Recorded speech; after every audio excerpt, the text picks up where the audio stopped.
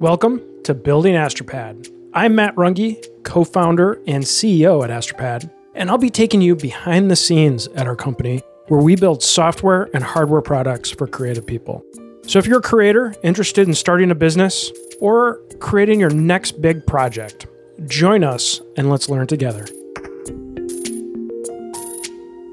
Okay, hi everyone, Matt here, and today I am with two members of our engineering team, and we're going to be talking about porting Liquid to Windows. And Liquid is the underlying tech that powers both Astropad Studio, Astropad Standard, and Luna Display, and our journey in taking a very Mac and iOS specific code base and bringing it to Windows. And so with me, I have Jeremy Knoop. You say hi, Jeremy. Hello.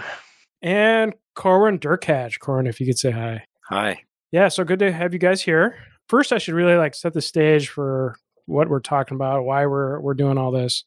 So for the past, it hasn't been quite a year and a half yet, but it's quite over a year now, a year and a couple months. We've been working on porting our apps to Windows. Previously, we've been Mac only, Mac plus the iPad, and we've had to port over to Windows, which if you want the whole backstory on that, I would recommend checking out our first episode where we talk about Sherlock by Apple, and that kind of sets the stage for why we're going to Windows. Even though for a long time we've wanted to go to Windows, being Sherlock by Apple really forced us to go to Windows on a tight timetable.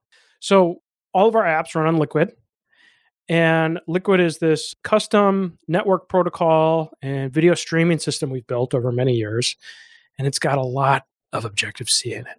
And we needed to get that to run on Windows. And so Corwin and Jeremy have been working on this a ton the past year and have made some major milestones in getting us over to Windows. But we're not using Objective-C, so we should probably start there. So Jeremy, do you want to start for us? Because you're really how Rust came into this picture. How did it all start? Yeah, can you tell us how it all started? Well, I knew some people online that talked about Rust a bunch, so I started to kind of get a little bit of interest in it, maybe a few years ago or so, and curious about it due to its kind of unique feature set. And at some point, started actually learning it and finding time to learn it and started to really enjoy it. And the big thing is, kind of like the unique feature set is that Rust is aiming to be fast and safe and also empower those two things while being able to do concurrency and things like that. So yeah, that was hugely attractive that, I can write, this kind of high level code that I'm used to writing, but it is really fast and reliable application, which is awesome. And it's got really good cross-platform support, which was key for us too. Yep. Yeah, one option could have been Swift if Swift, I think, was more mature on Windows, because, Swift is basically Apple's language of choice, or at least they try to encourage you, on Mac and iOS. But, Windows, they're starting to really push towards it, so it's getting there. But at least at the time we were kind of looking, it's doesn't feel quite ready yet. Yeah, and it's still early, and you have to question how much commitment Apple has to long term too, because obviously their first allegiance is to their own platforms. So, are they going to maintain these other platforms long term? That's especially for a new code base, it's a big bet to make. Yeah, I might rely on the open source community around Swift more than Apple themselves. And personally, I'm not sure what that looks like currently. But I know with Rust, they have actually a very nice tier system of what they very much support completely, a little less support, and it goes down from there. But the Mac, iOS, and Windows and Linux are kind of tier one.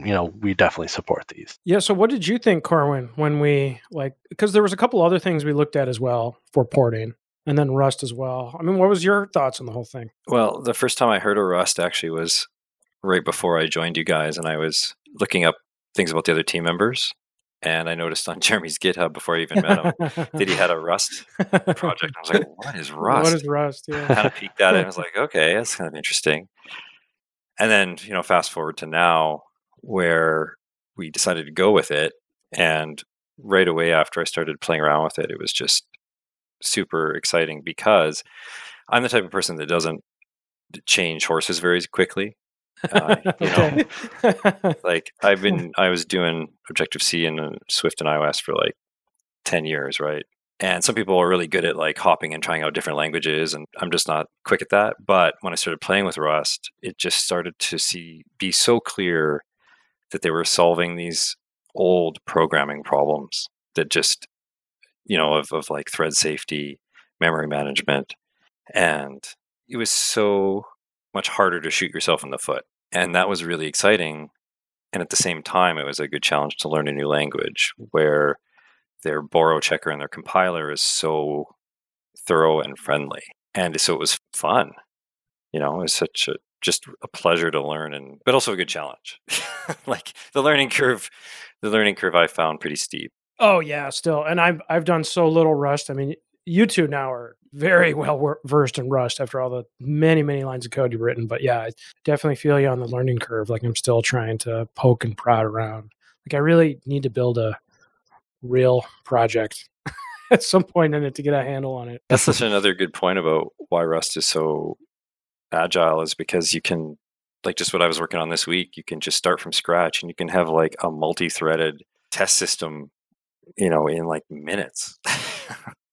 It's and then you go back and you look at some of our Objective-C code and whether you're using Grand Central Dispatch or not, and you're just like, man, it is just so much more work to do this in another language. And so less safe. Yeah, and definitely see that with a big chunk of our compression code is still in C, C++.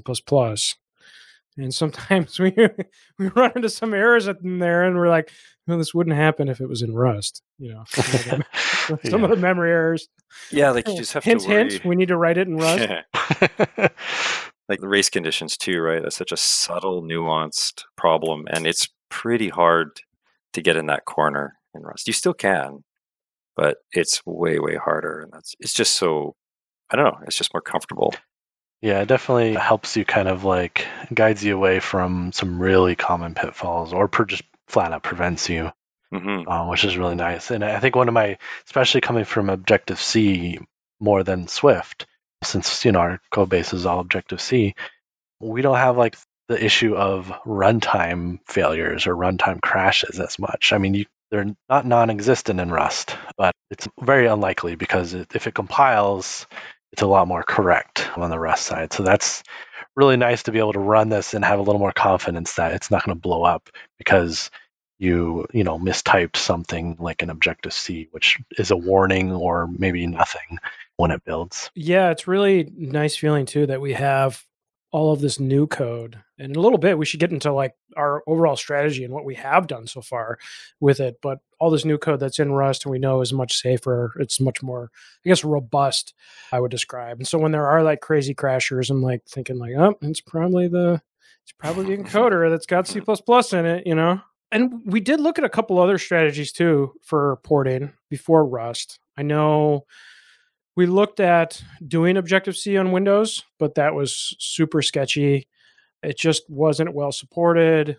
Things like, we're using Grand Central Dispatch and libdispatch, like you mentioned, Corwin, heavily on the Objective-C side, and like that's not available on Windows. How would you port it? It was pretty gnarly. We looked at using GNU Step to port some things over as well, and it was just a mess. And then the other thing was, okay, well, let's port everything to C++. That's portable. But nobody was excited about that. Like, seriously.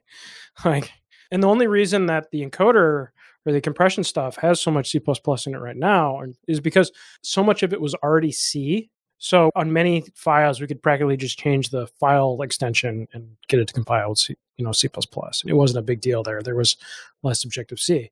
So then when Rust came into the picture, I think it was Jeremy, you brought Rust in. You're like, what if we use Rust? It was like, oh, maybe this is the ticket. This is the horse we're going to bet on to do this rewrite. Yeah, one of the things I thought of lately was the addition by subtraction, which was we're going to have this solid code base, but then be able to use it in the future. So less of the previous sort of like unsafe.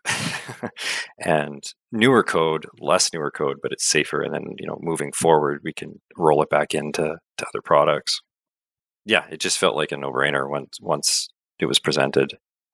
I think another one of the kind of big things that made the choice a little easier with Rust 2 is the fact that it's a lot more compatible with existing languages. Oh yeah, that's a great point too. Yeah. Yeah, the fact that it can call into C code or be called from C code with a little extra work basically is very appealing, especially okay, now we can suddenly call it from Objective-C and we can call it from say C# or C++ on Windows. We can now share this but not require the entire app to be Rust, because that's also its own kind of issue. Once you hit to the GUI, you start to have to make some different choices. Yeah, that's a good point. How are we doing it right now? How are we doing the GUI and the UI layer? How are we interfacing with Rust? Yeah, so currently what we ended up choosing was using kind of the native environment of Windows, and therefore similar to Mac, where we're going to have the native Mac, but we may use Rust as well. So yeah, it's kind of like we take the core of our application, Liquid, really, and that's what's being pushed into Rust or being ported into Rust. And that's kind of you could think of it as the engine of our applications. And so the engine, is kind of nice and separate and basically running itself with kind of a minimal interface to the actual GUI.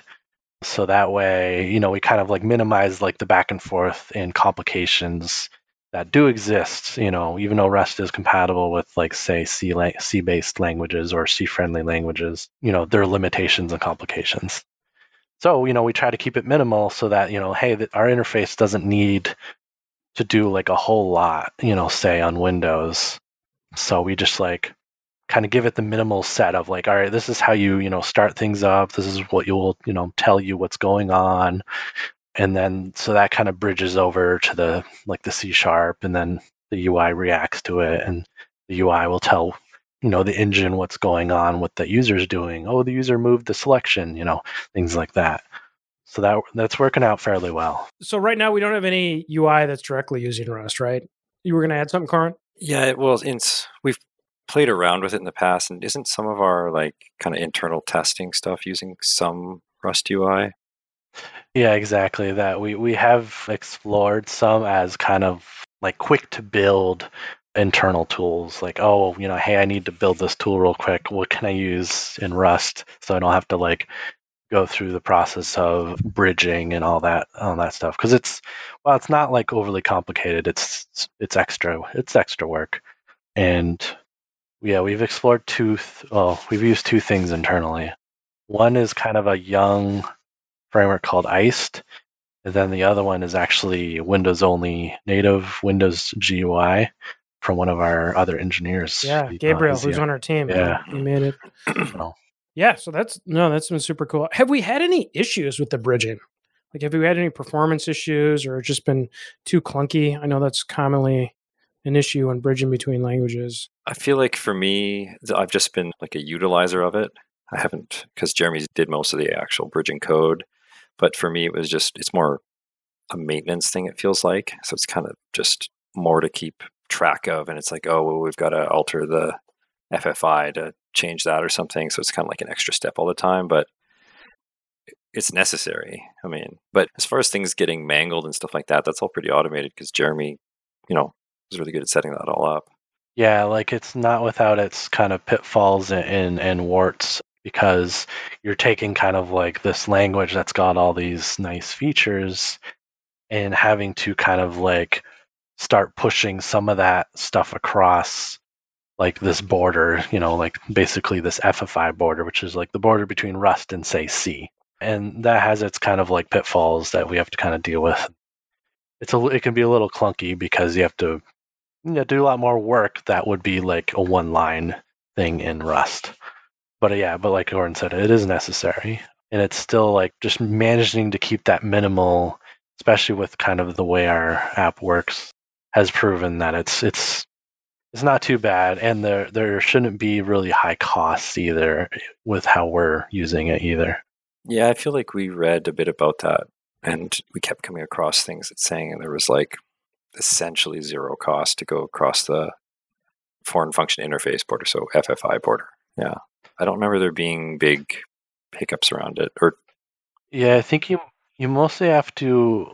My understanding is, you have to look out for this with, I think, the more managed languages. So like if we were doing more high performance code across our FFI, you know, C#, you know, there may be some costs going across. And more so if we say someday we start looking at like Android, we have to be a lot more Java. careful with that. Yeah, the JVM. Yeah. Yep. Yeah. And in our case, we're really going from Rust over to C, and we're seeing like really great performance there with that.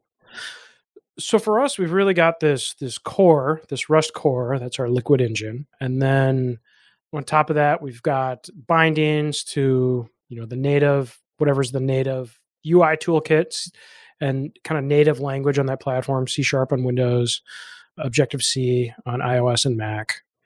And do you guys have any idea what the code breakdown is now in terms of how much of our code base now is Rust versus other languages now? Yeah, I was just looking. It's real rough, but there's a little bit more Rust than C/C++, I believe. Okay. For a code base that's had a lot of C and C++, that's a lot. Yeah. It's like, you know, somewhere in the 20s to 30,000 lines of Rust and like 20-something thousand maybe of C. It's a real rough guess because, you know, sometimes you have a lot of code that's not even in use in your code base that you might be counting. Right. But still, it's been a lot of Rust. It's been a lot of Rust that's been put in there to get at this spot. And we're not totally done with the port to Windows, but we really, at this point, I would say, have our Liquid engine in a really good spot where we're getting really good performance out of it. We're seeing really similar performance to the Mac side of things, which, and of course on the Mac too, we're at some point going to rip that out and replace that with the Rust engine as well. Right now, we're only using it on the Windows side, but we will switch that around as well. So over this whole experience, I mean, what do you guys think has been the toughest part of porting to Windows? I can answer first. If you want Yeah. Go for it, Corwin. Yeah. So for me, I hadn't done Windows specific programming in a long time. One of the first things I dove into was building the capture part in Rust. And so that immediately got me into the DXGI arena and the FFI arena with, you know, all kinds of unsafe, complicated calls and things like that. And I think it was a great challenge, but I would say that it was pretty tough. Like for a few reasons, I hadn't really done Windows programming before, didn't know anything about DXGI, and hadn't really used a lot of FFI stuff before. So it was sort of three complicated things all at once, but still totally worth it. Yeah. You know, because you get into nitty gritty stuff like with the Windows documentation, there'll be a remark section, and that section just has like gold nuggets in it sometimes. Or you'll hit up a wall with, you're just trying to make a call happen through that WinAPI interface, but you forgot to initiate some struct that is accessed by a double pointer somehow, and then it just blows up, right? So you spend like hours trying to figure it out. So for me, it was those kinds of things that I would get hung up on. And you learn them just like you learn in any other language, but it felt tough at the time. Yeah, and I mean, at least for me, like I'm coming from the Mac side of things, right? So I'm me too. APIs. Yeah, all three of us are actually, and so like the DXGI, which is the DirectX, where the screen capture stuff for DirectX is in there, and it's just like gnarly to try to read that. And then so you're dealing with Rust, trying to figure out Rust, and trying to figure out this new API that we've never seen before to capture the screen. Yeah, and that was about a year ago. It was last August. So yeah, it was. Oh, wow. I was pretty new into Rust. It feels like just yesterday. Yeah. Yeah. So, what do you think, Jeremy? Yeah, I think some of the harder parts are definitely kind of learning like the native APIs, because despite the fact that we're using Rust, we often have to call into, you know, the native APIs, which are C for the most part. A lot of the stuff on Windows can be accessed at the C level.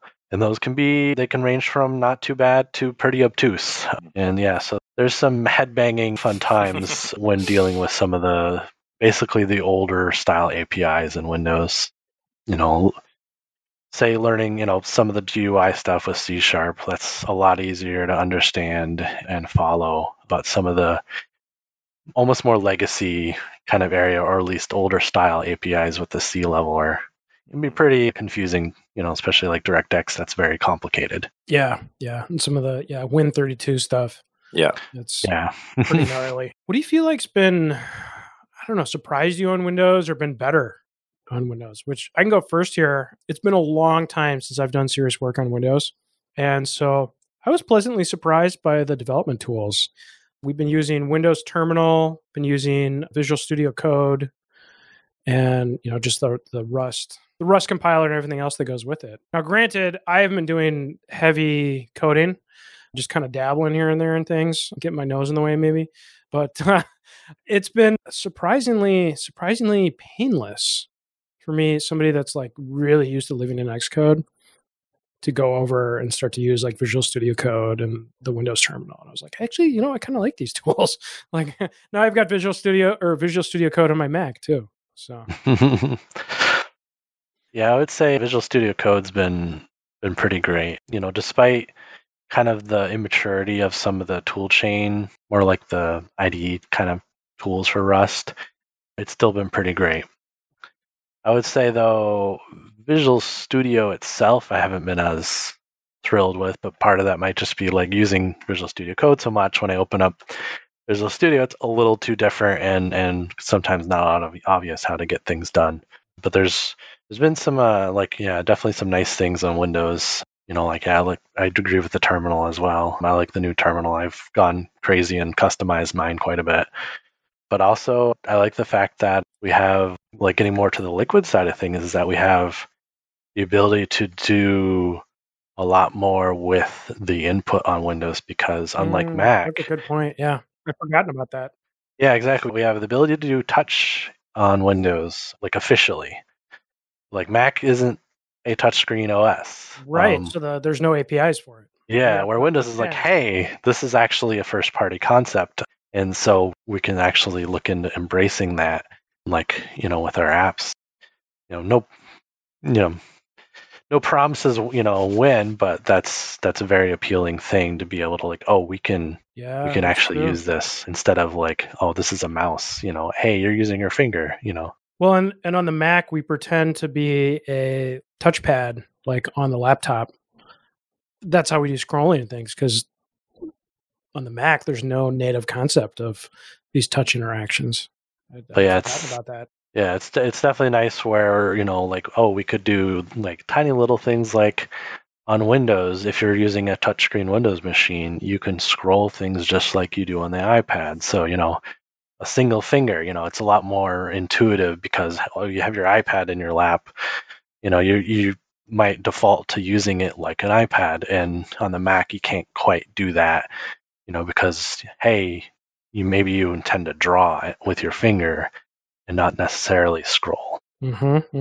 Yeah. What do you think, Corwin? Yeah, I didn't think of the Visual Studio Code until you guys mentioned it, but that's our daily tool now, and it's really good. Just seeing the amount of third-party extensions you can put in. I mean, we use, of course, Rust Analyzer a lot, but all the other ones, like all the code, like the To-Do extension, anything you can think of, it's there. Ooh, I don't have the To-Do extension.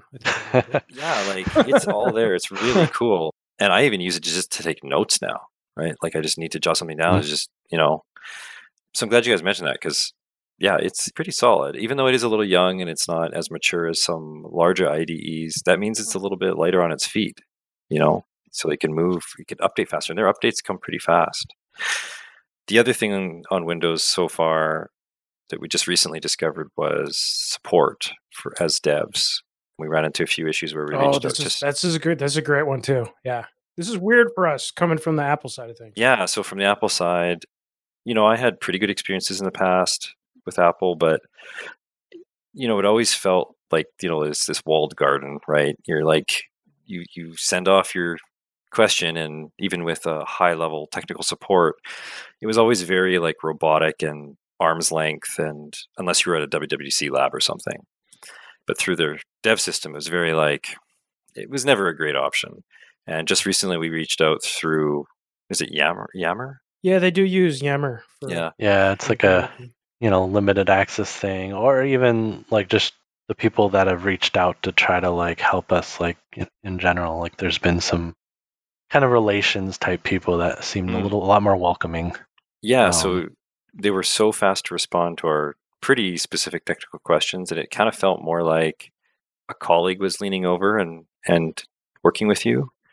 And they were seemed genuinely excited to try and help us. And that's a very different feel than the Apple world. And, again, that's all I've lived and breathed for 10, 15 years. So it's interesting. It's interesting. Even though the Microsoft or Windows world is a bit more Wild West, it's got its advantages like that, I think. Yeah, it's definitely been the case. Yeah. And I agree, coming from the Apple world where it's really hard to get a response out of Apple. It's really hard often to get an answer to something, or they don't want to tell you something because of the secrecy, kind of like how open Microsoft has been, how willing to help, and quickly too, like within 24 hours. Yeah, it was have an answer on stuff. It's and great. it was more than one person too. I think a couple of our questions we had at least two people kind of chime in, and what was cool about it too is they actually shared stories about like other developers in similar situations, and they pointed to something that, was it Firefox had an issue or something like that? Oh, it was Chrome. Chrome, yeah. Oh, Chrome. Yeah, it was involving Chrome and high precision timing.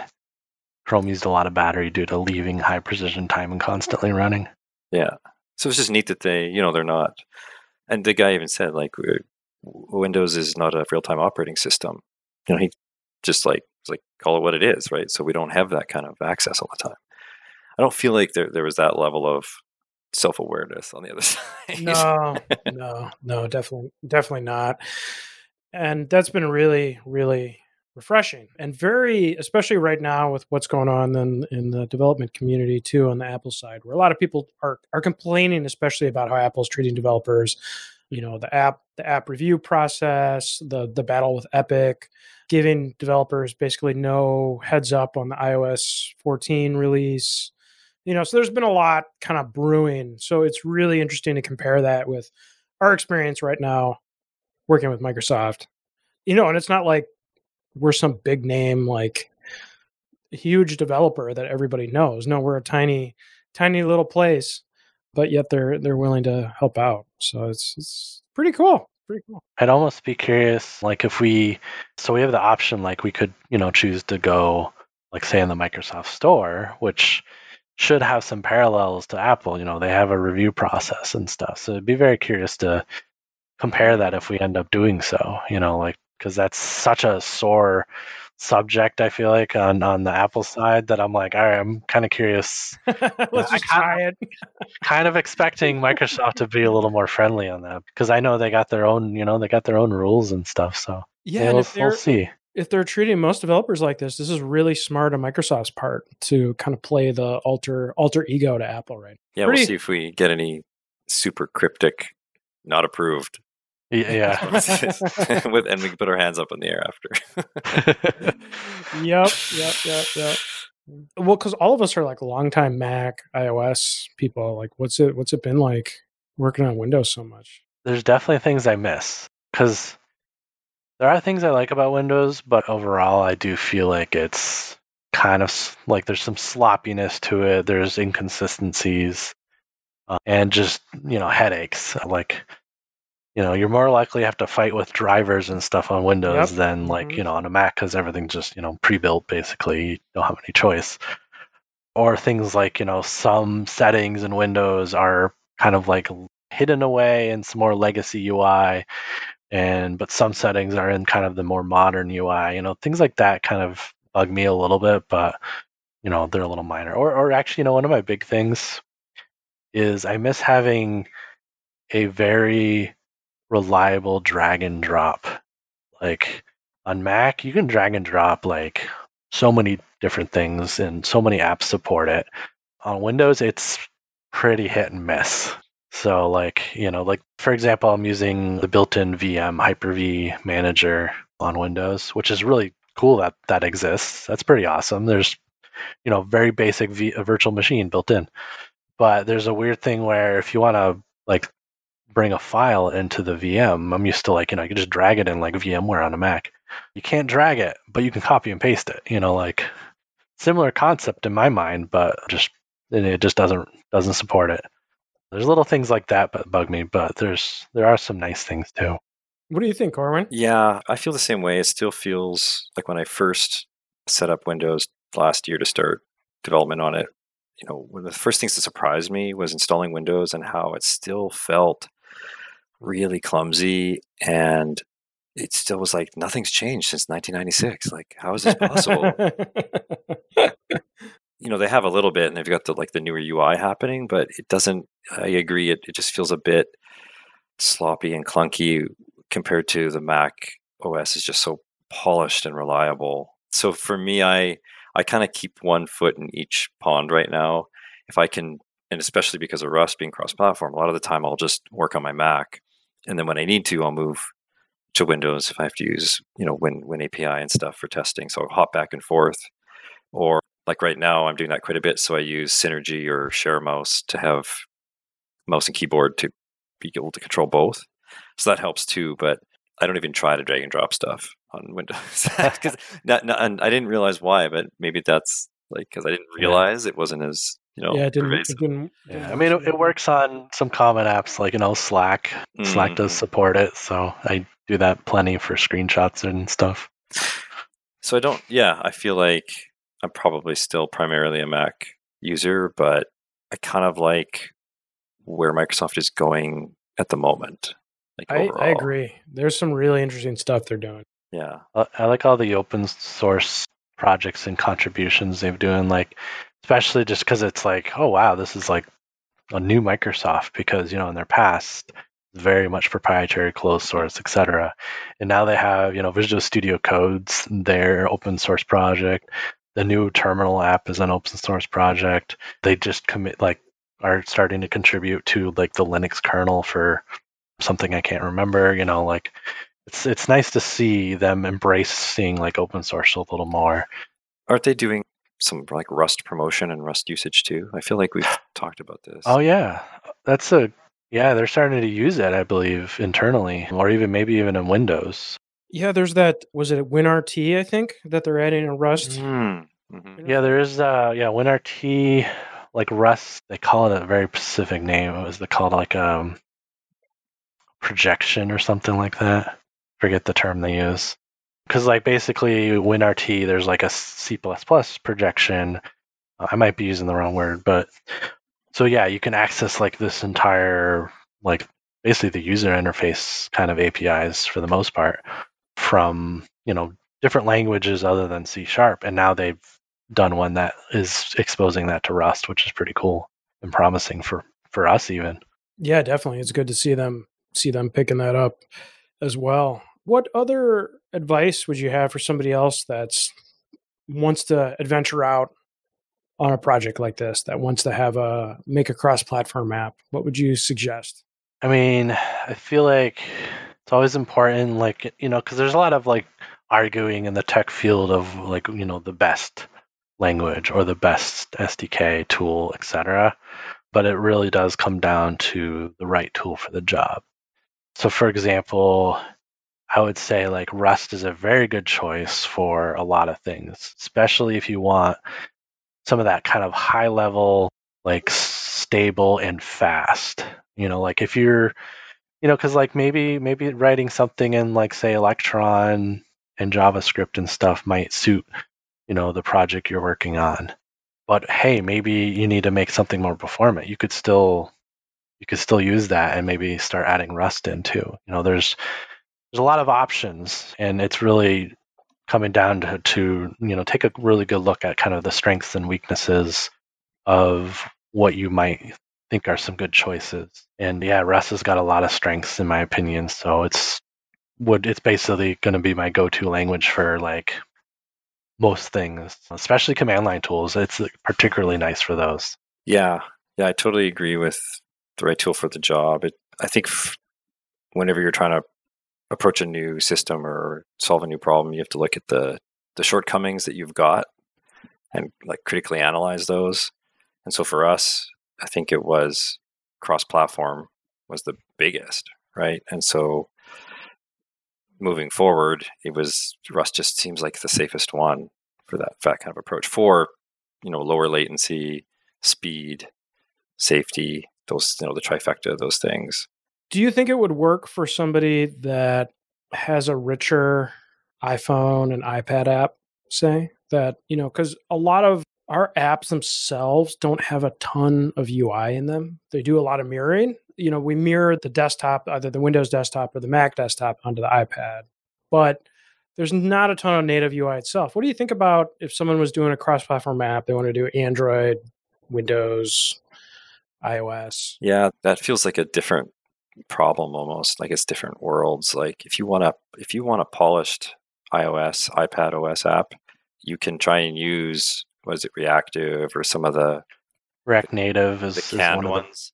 Yeah. But unless you've got like a really small templated problem, if you're not going to do, if it's not too complex, you can probably do it with one of those.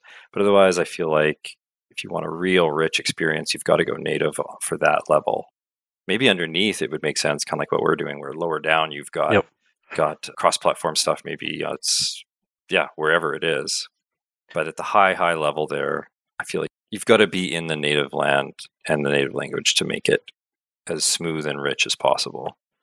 I don't know. What do you think, Jeremy? Yeah, I've always been kind of a proponent of using the native kind of interface. And this is probably a little leftover, kind of like almost like the Mac snobbiness.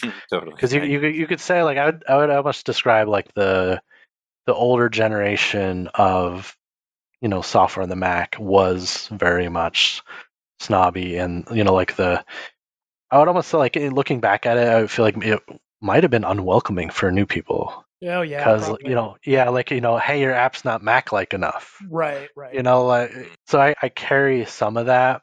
Trying to remember that. It's like not everybody has the same kind of requirements or abilities to deliver something. Especially you have a small company or team, and you need to, like, in a hard requirement is like, hey, this needs to be on Android and iOS and maybe more.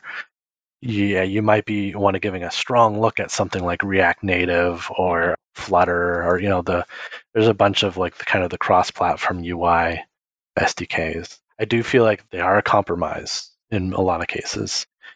So it depends on how much of that platform you want to be able to harness, because sometimes there may be something you don't have access to or can't quite do it the same, or things like that. Yeah, I haven't worked with Electron a ton, and I don't, it's not going to work for mobile, really. You need to do something different on Android and iPhone and the iPad too.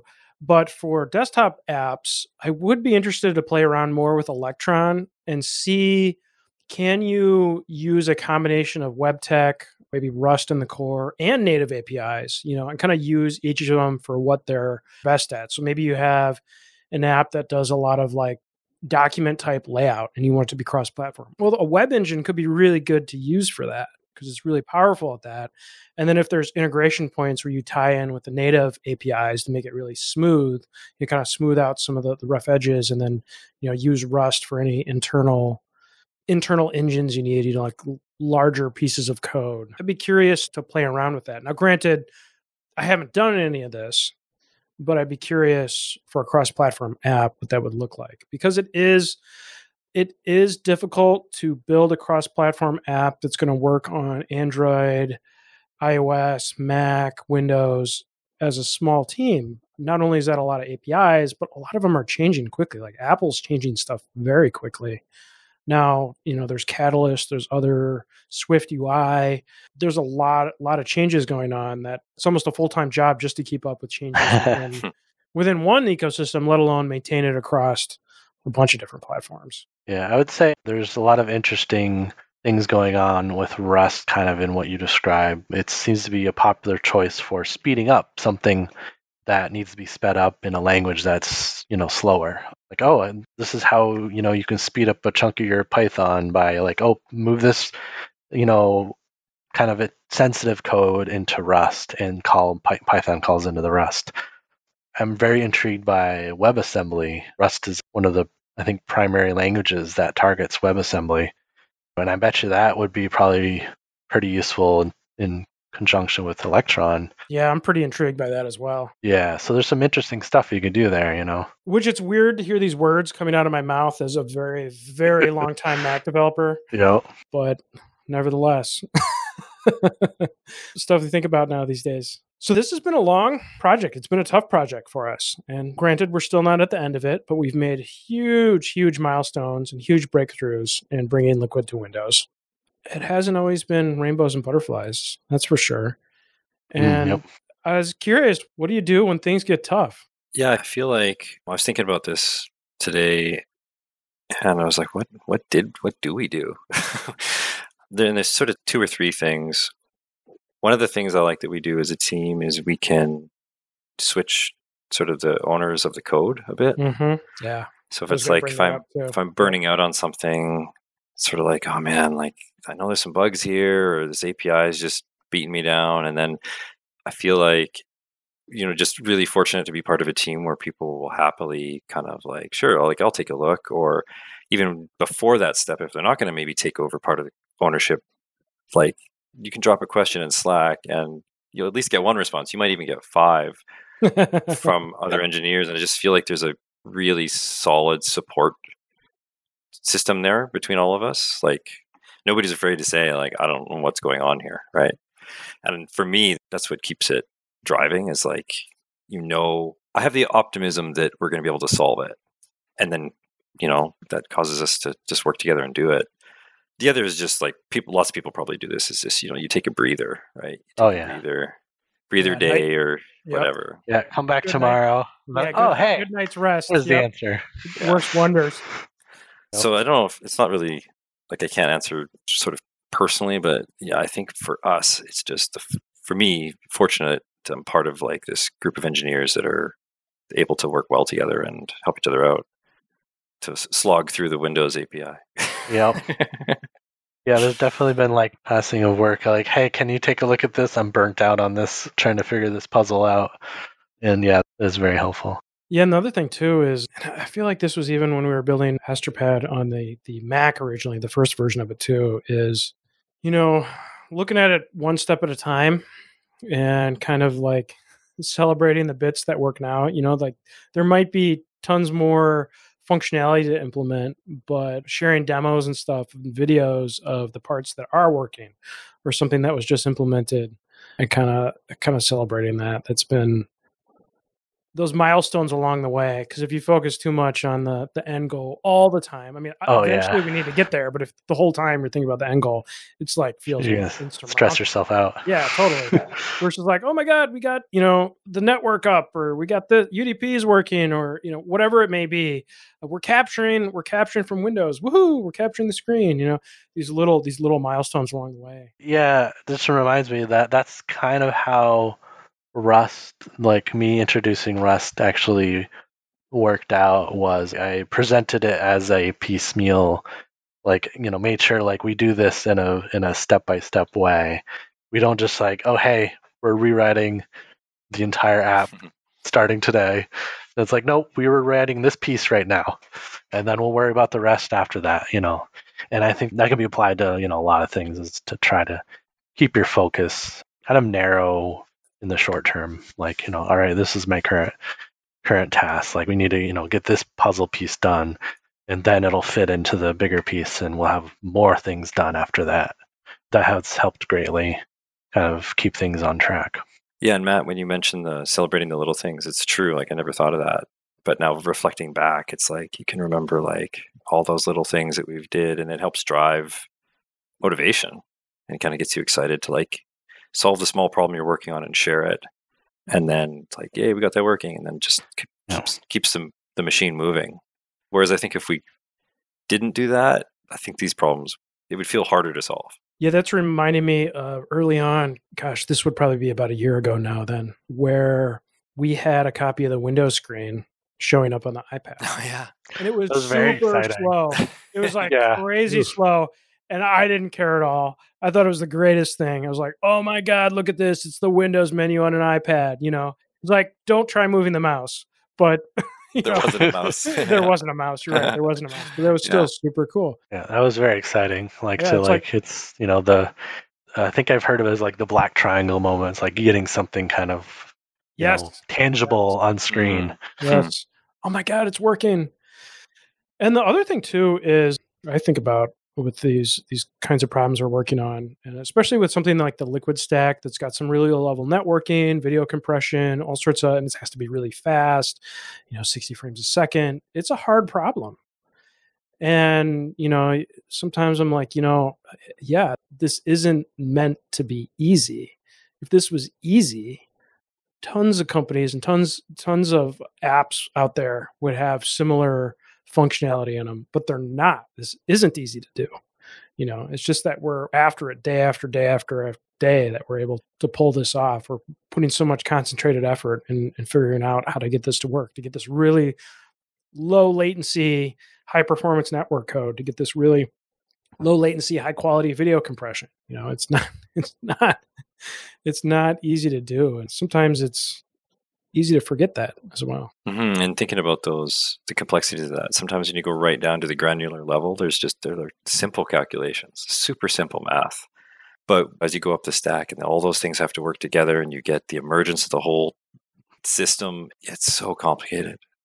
Yeah, that's something else we talk about, the emergent behavior. It's almost like not fractals, where you have these simple mechanisms. You're like, yeah, as you're saying, Corwin, you're like, I understand this simple piece. I understand how it works, but I put 10 of them together and all of a sudden we're observing this behavior that nobody understands. Like, well, how does this work? Where did this come from? Yeah, it kind of reminds me of the human body too. Like just the flow of the systems and the organs and the blood is just like, somehow it all works. Yeah. Crazy complex system. Yeah. Well, we've made amazing progress, and we'll have to do another one of these in the future once we officially ship our 1.0s as well. But we're in a really solid place with running Liquid on Windows. Anything you guys want to add before we? I thought of one thing kind of near the beginning that we didn't touch on, which is another great thing about Rust is cargo, which is, I think of it as like the dependency system.